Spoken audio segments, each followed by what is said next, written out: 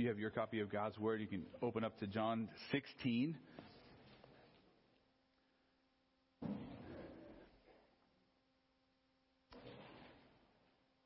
Earlier this week, there was a newspaper article highlighting that several Oxford University students have begun to rate local churches in their area concerning how, is the word that they use, how safe they are for gay and transgender Christians.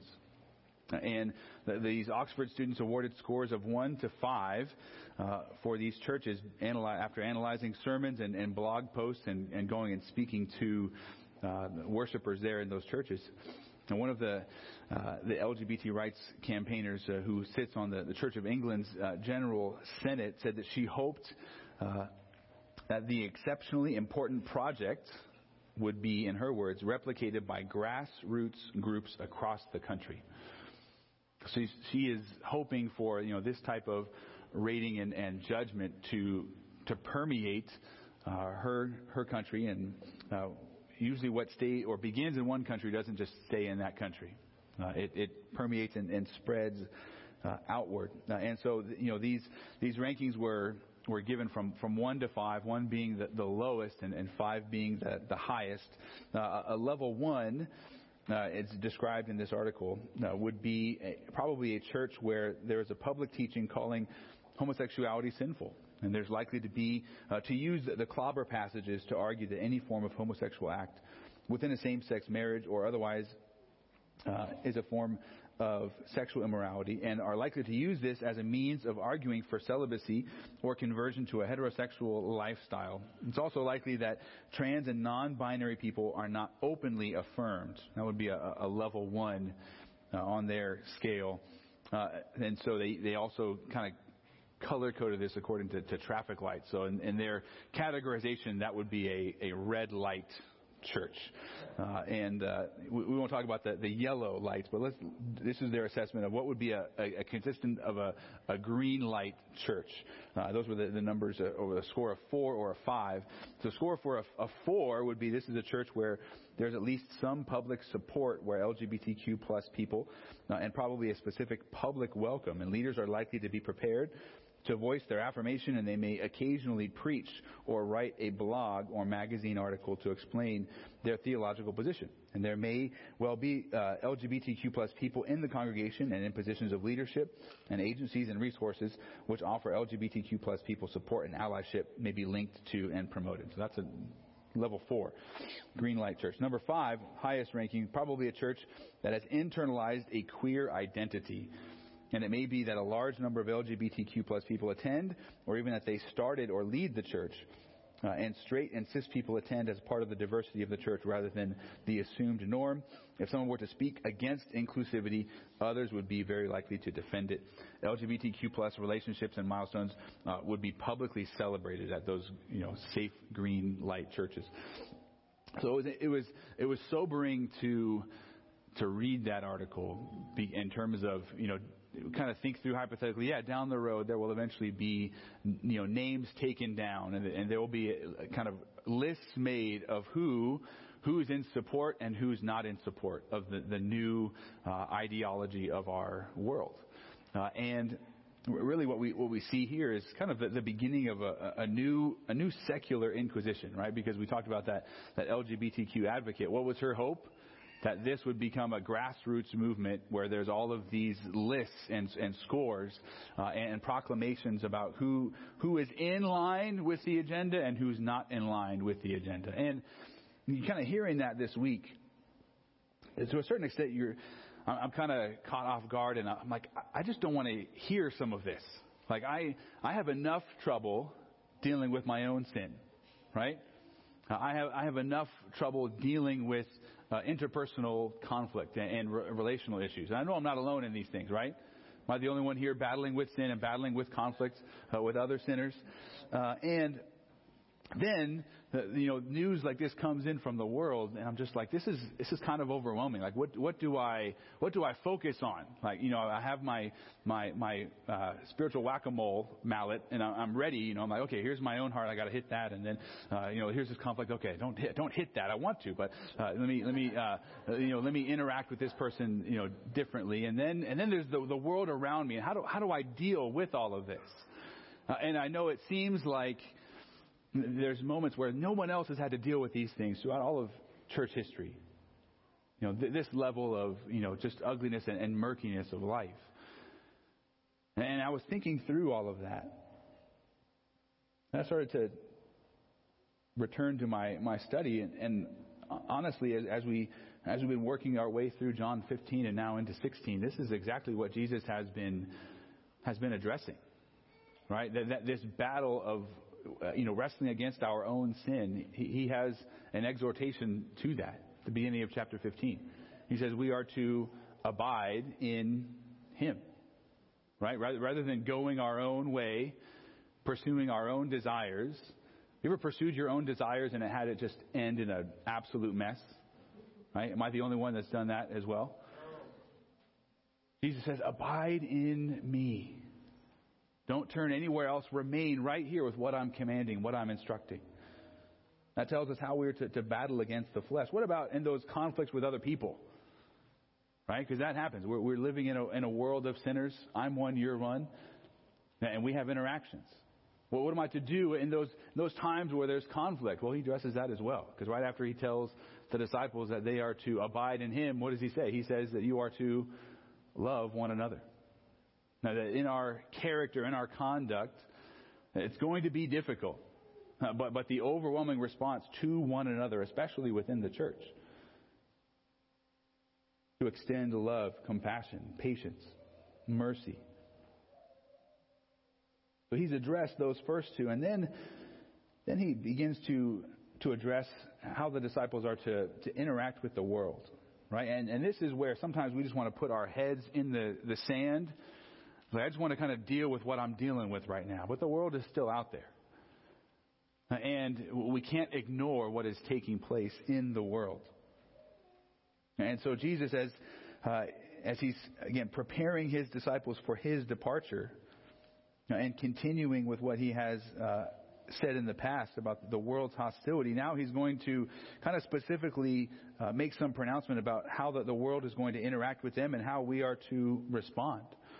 Now, what I want to look at this morning is chapter 16, verses 1 through 4. Jesus says in verse 1, "These things I have spoken to you so that you may be kept from stumbling. They will put you out of the synagogue, but an hour is coming for everyone who kills you to think that he is offering service to God. These things they will do because they did not know the Father or me.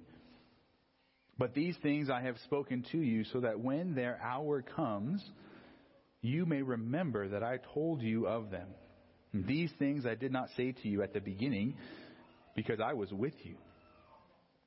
So there's an element here where Jesus is outlining for His disciples specifically what they need to know to respond to the world's persecution. As the world threatens them and comes after them, how are they to respond? And the tactics of the world and of Satan haven't really changed over the course of 2,000 years. And so you and I can be instructed by these things as well. Not only concerning the tactics of the world, but also how are you and I to respond to this knowledge? We've been given information here. What do we need to do with this? And it's important to note, how does Jesus prepare His disciples to go out and to live in a hostile world? How does He encourage them and prepare them to face persecution? So we need to take note of that, and then we ourselves need to be prepared in the same way. And in these verses, Jesus is going to make 4 pronouncements to His disciples and to us that are going to help us prepare for what we don't want to have to be prepared for, right? Does anyone want to have to prepare for persecution? No one's like, hey, what do I want to do this week? But we have to be prepared. We have to be equipped for this. And Jesus knew that. And that's why He's taking this time with the 11 before He goes from them. I have to say these things to you. So we're going to see these 4 pronouncements that he gives to them. The first one is in verse 1. And what we're going to see is he's going to give a pronouncement about really his biggest concern. It says, these things I have spoken to you. So we're seeing his concern behind the words. What is he saying and why is he saying it? So I'm saying these things to you so that you may be kept from stumbling.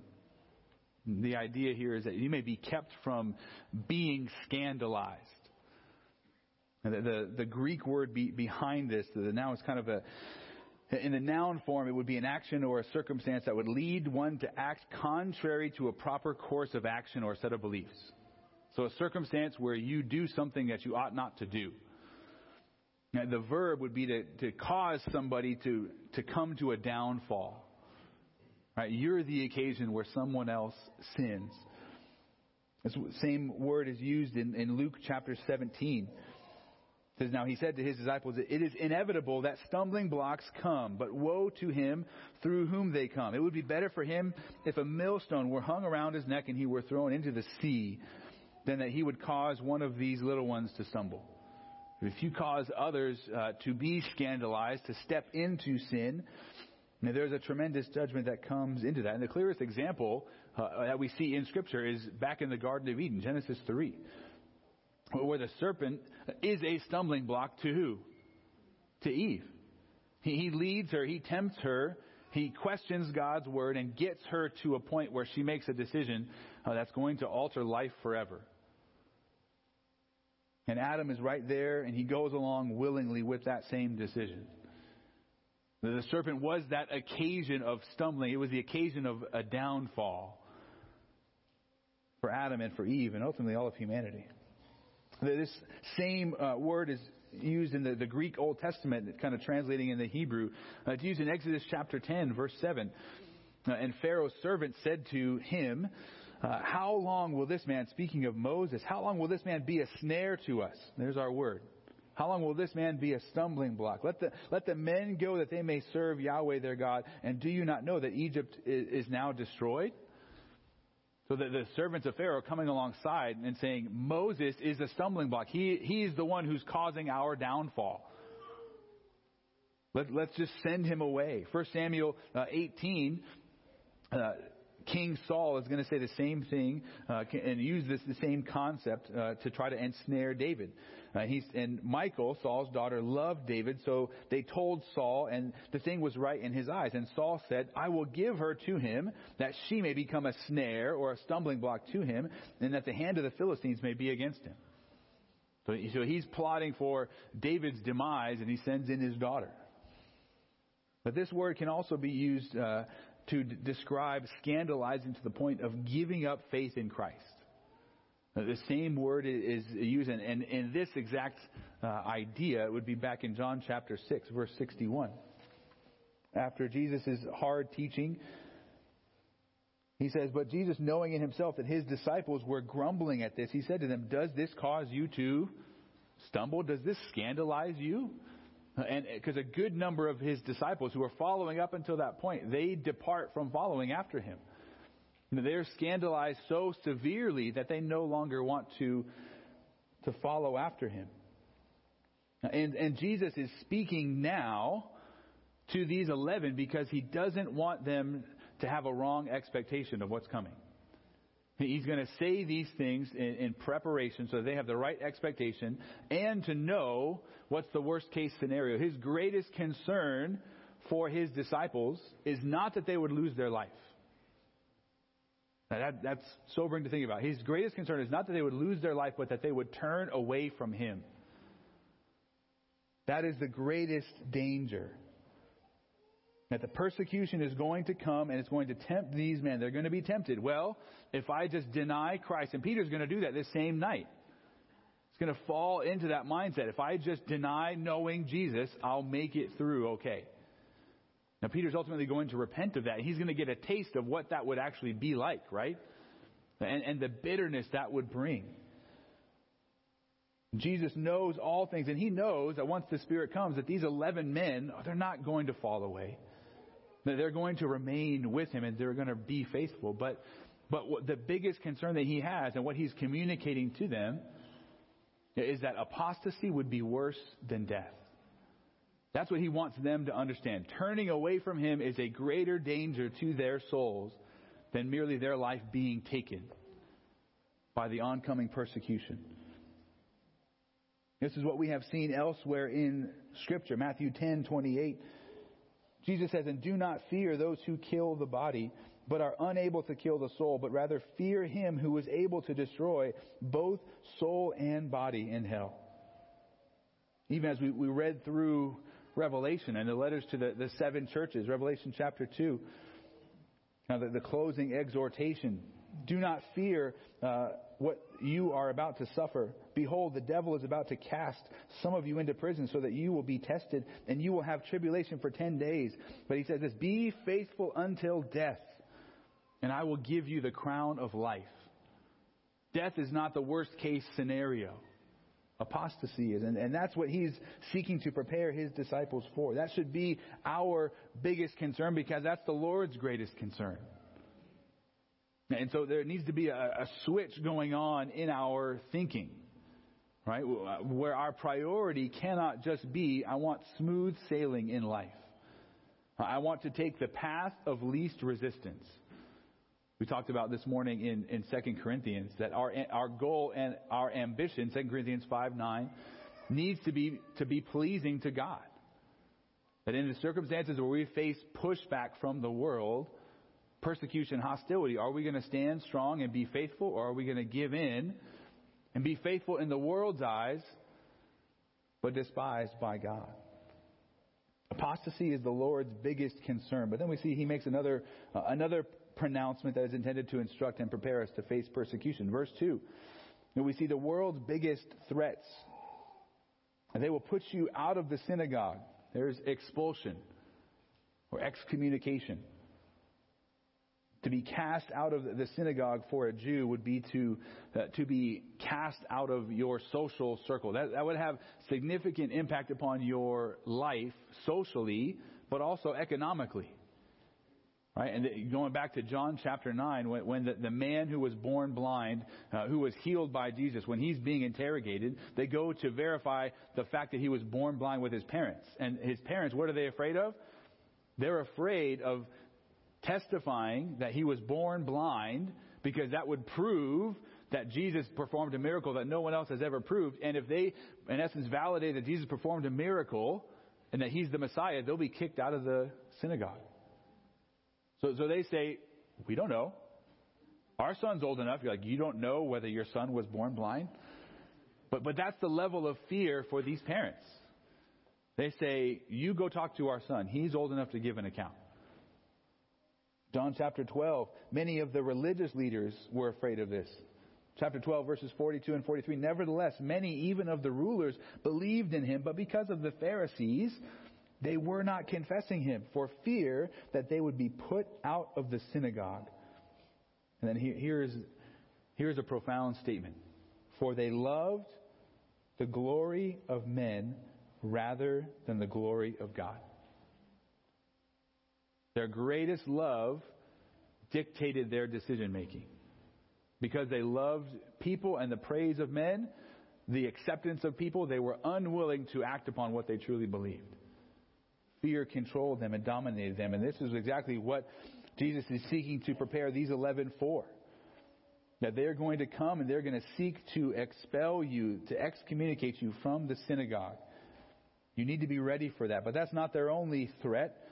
There's going to be a second threat in verse 2. "They will put you out of the synagogue, but an hour is coming for everyone who kills you to think that he is offering service to God."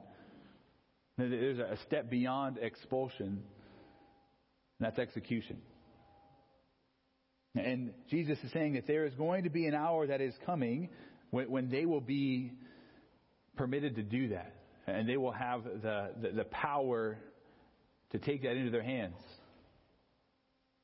And even more than that, when they kill those who are following Christ, what mindset are they going to have in that moment? That they themselves are doing an act of worship, an act of service. They're bringing an offering to God and killing those who are following after Christ. That's what Jesus is saying. Which is just loaded with irony, because when somebody is martyred, who is the one who's actually worshiping? Not the murderers, but the martyr. And this is seen throughout. I mean, it begins with our Lord himself. Right? Who is it that murders Jesus? The religious leaders. And they murder him for blasphemy. They have him executed for this. The Apostle Paul is another example of this. Before his conversion, says that he's breathing out murderous threats. Acts chapter 9, verse 1. But then he comes to faith, and then later on he acknowledges that he was handing people over to death with zeal, thinking that he's doing the Lord's service. This has continued on throughout church history. There have been many Roman Catholics who zealously executed Protestants in the centuries following the Reformation. Thomas Cranmer, who was the leader of the Reformation, one of the leaders of the Reformation in England, he was publicly executed, and just prior to his execution under Queen Mary, a.k.a. Bloody Mary, just before his execution, there was a sermon preached. Think about that. We'll preach a sermon and then have an execution.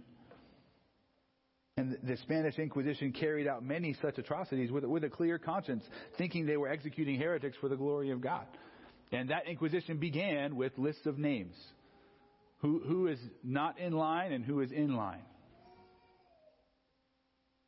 In our modern context, we see others who attack Christians from a theological motivation, a theological framework. All those suicide bombers in the Muslim world. Who do they believe that they are serving? Yeah. They believe that they are glorifying Allah in the murder of the infidels. There's a theological reason. Even violence here in the United States against Christians, it doesn't get as much attention. But there was a shooting at Covenant Presbyterian School in Nashville.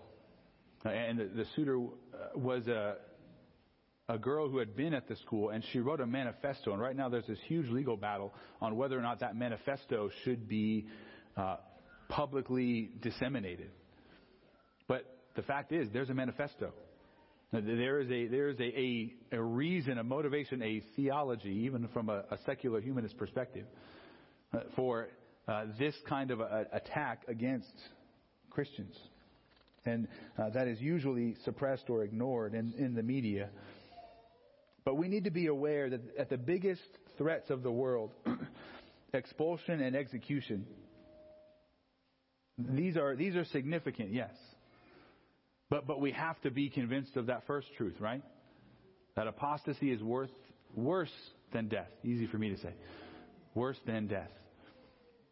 And the Apostle Paul said in Philippians 1, to live is Christ and to die is... Yeah, there's a conviction that if I die, the worst thing that happens is I go to be with Him. That's exactly where I want to go anyway. I don't need to cling to this life. So there's a mindset that needs to change within my heart and my soul. My priorities need to be transformed. And this is what Jesus is saying to the disciples. This pronouncement goes hand in hand with the first. And yet, we could say, well, why does the world go to such lengths, right? Like, why do they go to such extensive activity to try to threaten expulsion and execution? Well, Jesus makes a pronouncement in verse 3 that outlines the why behind that. And in this, what Jesus is going to address is the world's biggest problem. That these things they will do because they did not know the Father or me. Recurring theme within John's Gospel is Jesus is omniscient. He knows all things. The end of John chapter 2 says that many were believing in His name, but He was not entrusting Himself to them. They believed in Jesus, but He didn't believe in them. Was unwilling to see their faith as genuine because it wasn't. They loved the miracles. They loved the entertaining aspect of what Jesus was about and Him coming into the world. But they didn't want to look to Him as Lord and as Savior. But at the end of that, it says, Jesus had no need for anybody else to tell Him what was in man because He Himself knew what was in man. And he's speaking this way again here. He knows exactly what is taking place in the hearts of everybody in the world. And here he is explaining the deeper problem, the deeper issue behind seeking to kill and expel Christians, seeking to destroy faith. That's really the motivation. What's the motivation for expelling somebody out of the synagogue or out of society, out of our current culture? What's the hope of that? Of getting somebody to deny Christ. The goal is to be the stumbling block. The goal is to get somebody to be scandalized and to apostatize. But the world's biggest problem within all of this is ignorance and unbelief. That they don't know the Father and they don't know the Son. In the next chapter, 17:3, Jesus is going to be praying and he's going to be speaking to the Father. He says, "And this is eternal life," verse 3, "that they may know you, the only true God, and Jesus Christ, whom you have sent." This is the reality of you either know Jesus or you don't. And that hinge point is going to determine so many things. And the world's biggest problem, the biggest issue, is that they don't know God the Father and God the Son. And some of that is due to ignorance. Some people have not heard, and so we need to go and proclaim. And others, as we've seen in previous weeks, some have heard and fully know who Jesus is. He talked about this in the end of chapter 15. That there's a greater judgment for those who saw and heard and beheld the miracles of Christ and yet continue to turn away. Continue to suppress the truth in unrighteousness. And Jesus is addressing this as the greatest problem, the greatest issue. But this is, what are we to think of this? Right? We need to instill within our minds that even though the world is seeking to expel and execute us, their greatest need is to know Christ. So even though they're coming after us, how are we to respond? Think about it this way. Let's use an example from Scripture. Acts chapter 15. I'm sorry, not Acts 15, but I think it's going to be 16. The Apostle Paul in Philippi. He's been arrested unjustly by the officials and imprisoned. And he's there in prison. And at midnight, what are him and Silas doing? They're singing. They're praising. So he's been unjustly arrested, suffering injustice, and he's singing about it, rejoicing in it. And then there's an earthquake, and literally the doors are opened. He could easily just walk out of the prison. Be like, this is what I've been praying for, right? I'm delivered, right? And that was probably what most of us would do. Right? We're in jail unjustly. We'd grow bitter, cantankerous. We're ready to just escape and bolt. But what does Paul and Silas, what do? The earthquake happens, and then the Philippian jailer understands that the escaped prisoners means he is dead. That he's going to face execution. And what do? The man who unjustly was holding them, they say, no, wait a second, don't do that. We need to talk to you. We need to tell you about Jesus. We need to introduce you to the one who has saved us. I mean, that's amazing to think about, right? They understood the biggest problem that Philippian jailer had was he didn't know God. And so what do? They proclaim the gospel. And what's the outcome? It says he and his whole household come to faith and are baptized. That's the mindset that we need to develop. Even when the world is hostile and coming after us, we testify, we proclaim. And we leave the results up to God, because our goal is not to survive in this life. Our goal is what? To glorify Him. To be faithful in what He has commanded us to do. The world's biggest problem should strike a chord of compassion within our hearts. And it should lead us to be praying regularly for those who are coming after us and for those who just do not know Christ. And who knows how the Lord might use our testimony about Him. What will happen if you throw the gospel out there? Some people will scoff, some people will come after you, but some people will be saved. And some people will rejoice in that salvation. And Jesus is concerned about His disciples being scandalized and the world seeking to scandalize those same disciples. But He also wants them to be aware of the world's biggest problem. The world needs to come to know the Father and the Son in a saving way. And then there's a fourth pronouncement that he's going to make in verse 4. We've seen that the Lord's biggest concern, the world's biggest threats, the world's biggest problem, and then the disciples' biggest lesson. Verse 4 says, "But these things I have spoken to you, so that when their hour comes, you may remember that I told you of them. And these things I did not say to you at the beginning, because I was with you."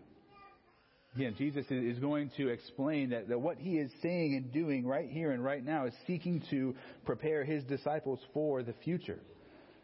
It would be really easy for the disciples to be discouraged, right? Now, how do you feel when everybody is against you? When you feel that way, what do you typically do? You have a certain type of party, right? A pity party, right? Elijah had one of those in the Old Testament, right? Everyone's against me. Woe is me. All of it. And it's really easy to fall into that. And if the whole world is coming after the disciples, especially right after their Lord and Master has been murdered and crucified and taken from them, they're going to be discouraged. They're going to be facing temptation that we don't know the degree of, that level of discouragement. And Jesus wants them to be aware of the opposition that they're going to face, and he wants them to set the proper expectations. And in doing that, well, when Jesus forewarns them and then it comes to pass, it reminds them and shows them, wait a second, Jesus knew this was going to happen. What does that tell us about Jesus? That he knows all things. He knows the future before it happens, and it gives them courage that they can trust him because he knows what's going to take place. Now, he's able to predict the future with accuracy. This would increase their faith in Christ. And so rather than being weakened by the persecution, their faith is actually strengthened. That's what Jesus is seeking to do because he's preparing them ahead of time. It's amazing what preparation will do for you. But back in 2017, baseball fans are familiar with this. The Houston Astros won the World Series, but it was a victory that was marred, because afterwards it was discovered that they had an elaborate system to using cameras and all of it to echo and relay signs from the extended part of the stadium up to the batter. And they did that by banging on trash cans. So if you're ever watching a Houston Astro game and someone's fans from the other team are there with inflatable trash cans, it's mocking and basically calling them cheaters. But it was amazing because if the batter who's up knows even just what kind of pitch is coming, that gives them a tremendous advantage, right? To know, oh, this is a changeup, or this is a slider, this is a fastball. And that helped them to win the World Series that year. Knowing what is coming gives you a tremendous advantage. And this is what Christ is doing with his disciples. He is warning them, seeking them to prepare them. And ultimately we see that preparation enables perseverance.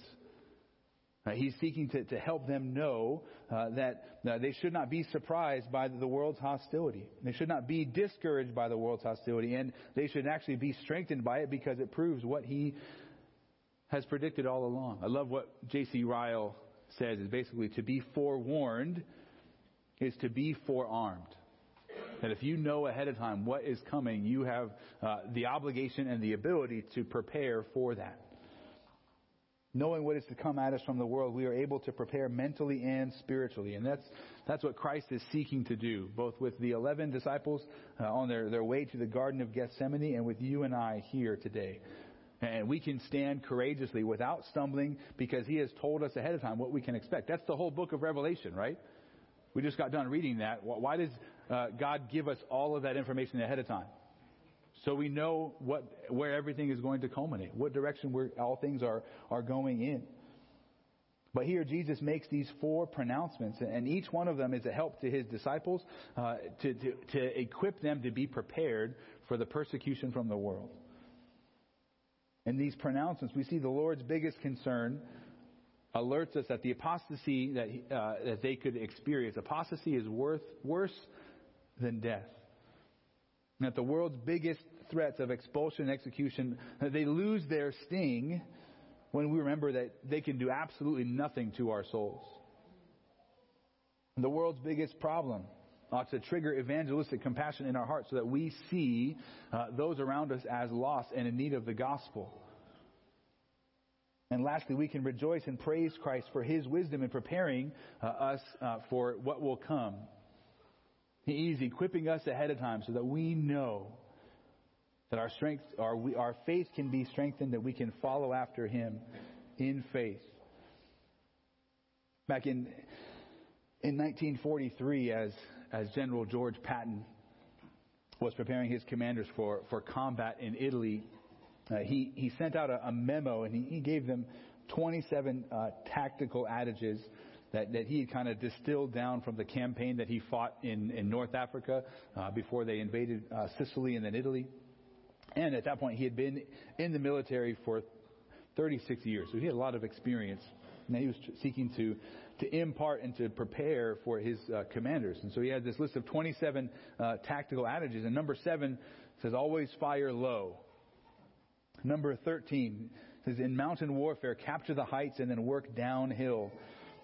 And number 22, he says, in case of doubt, attack. And then his personal maxim, number 18, which I think has a lot of wisdom to it. He says, never take counsel of your fears.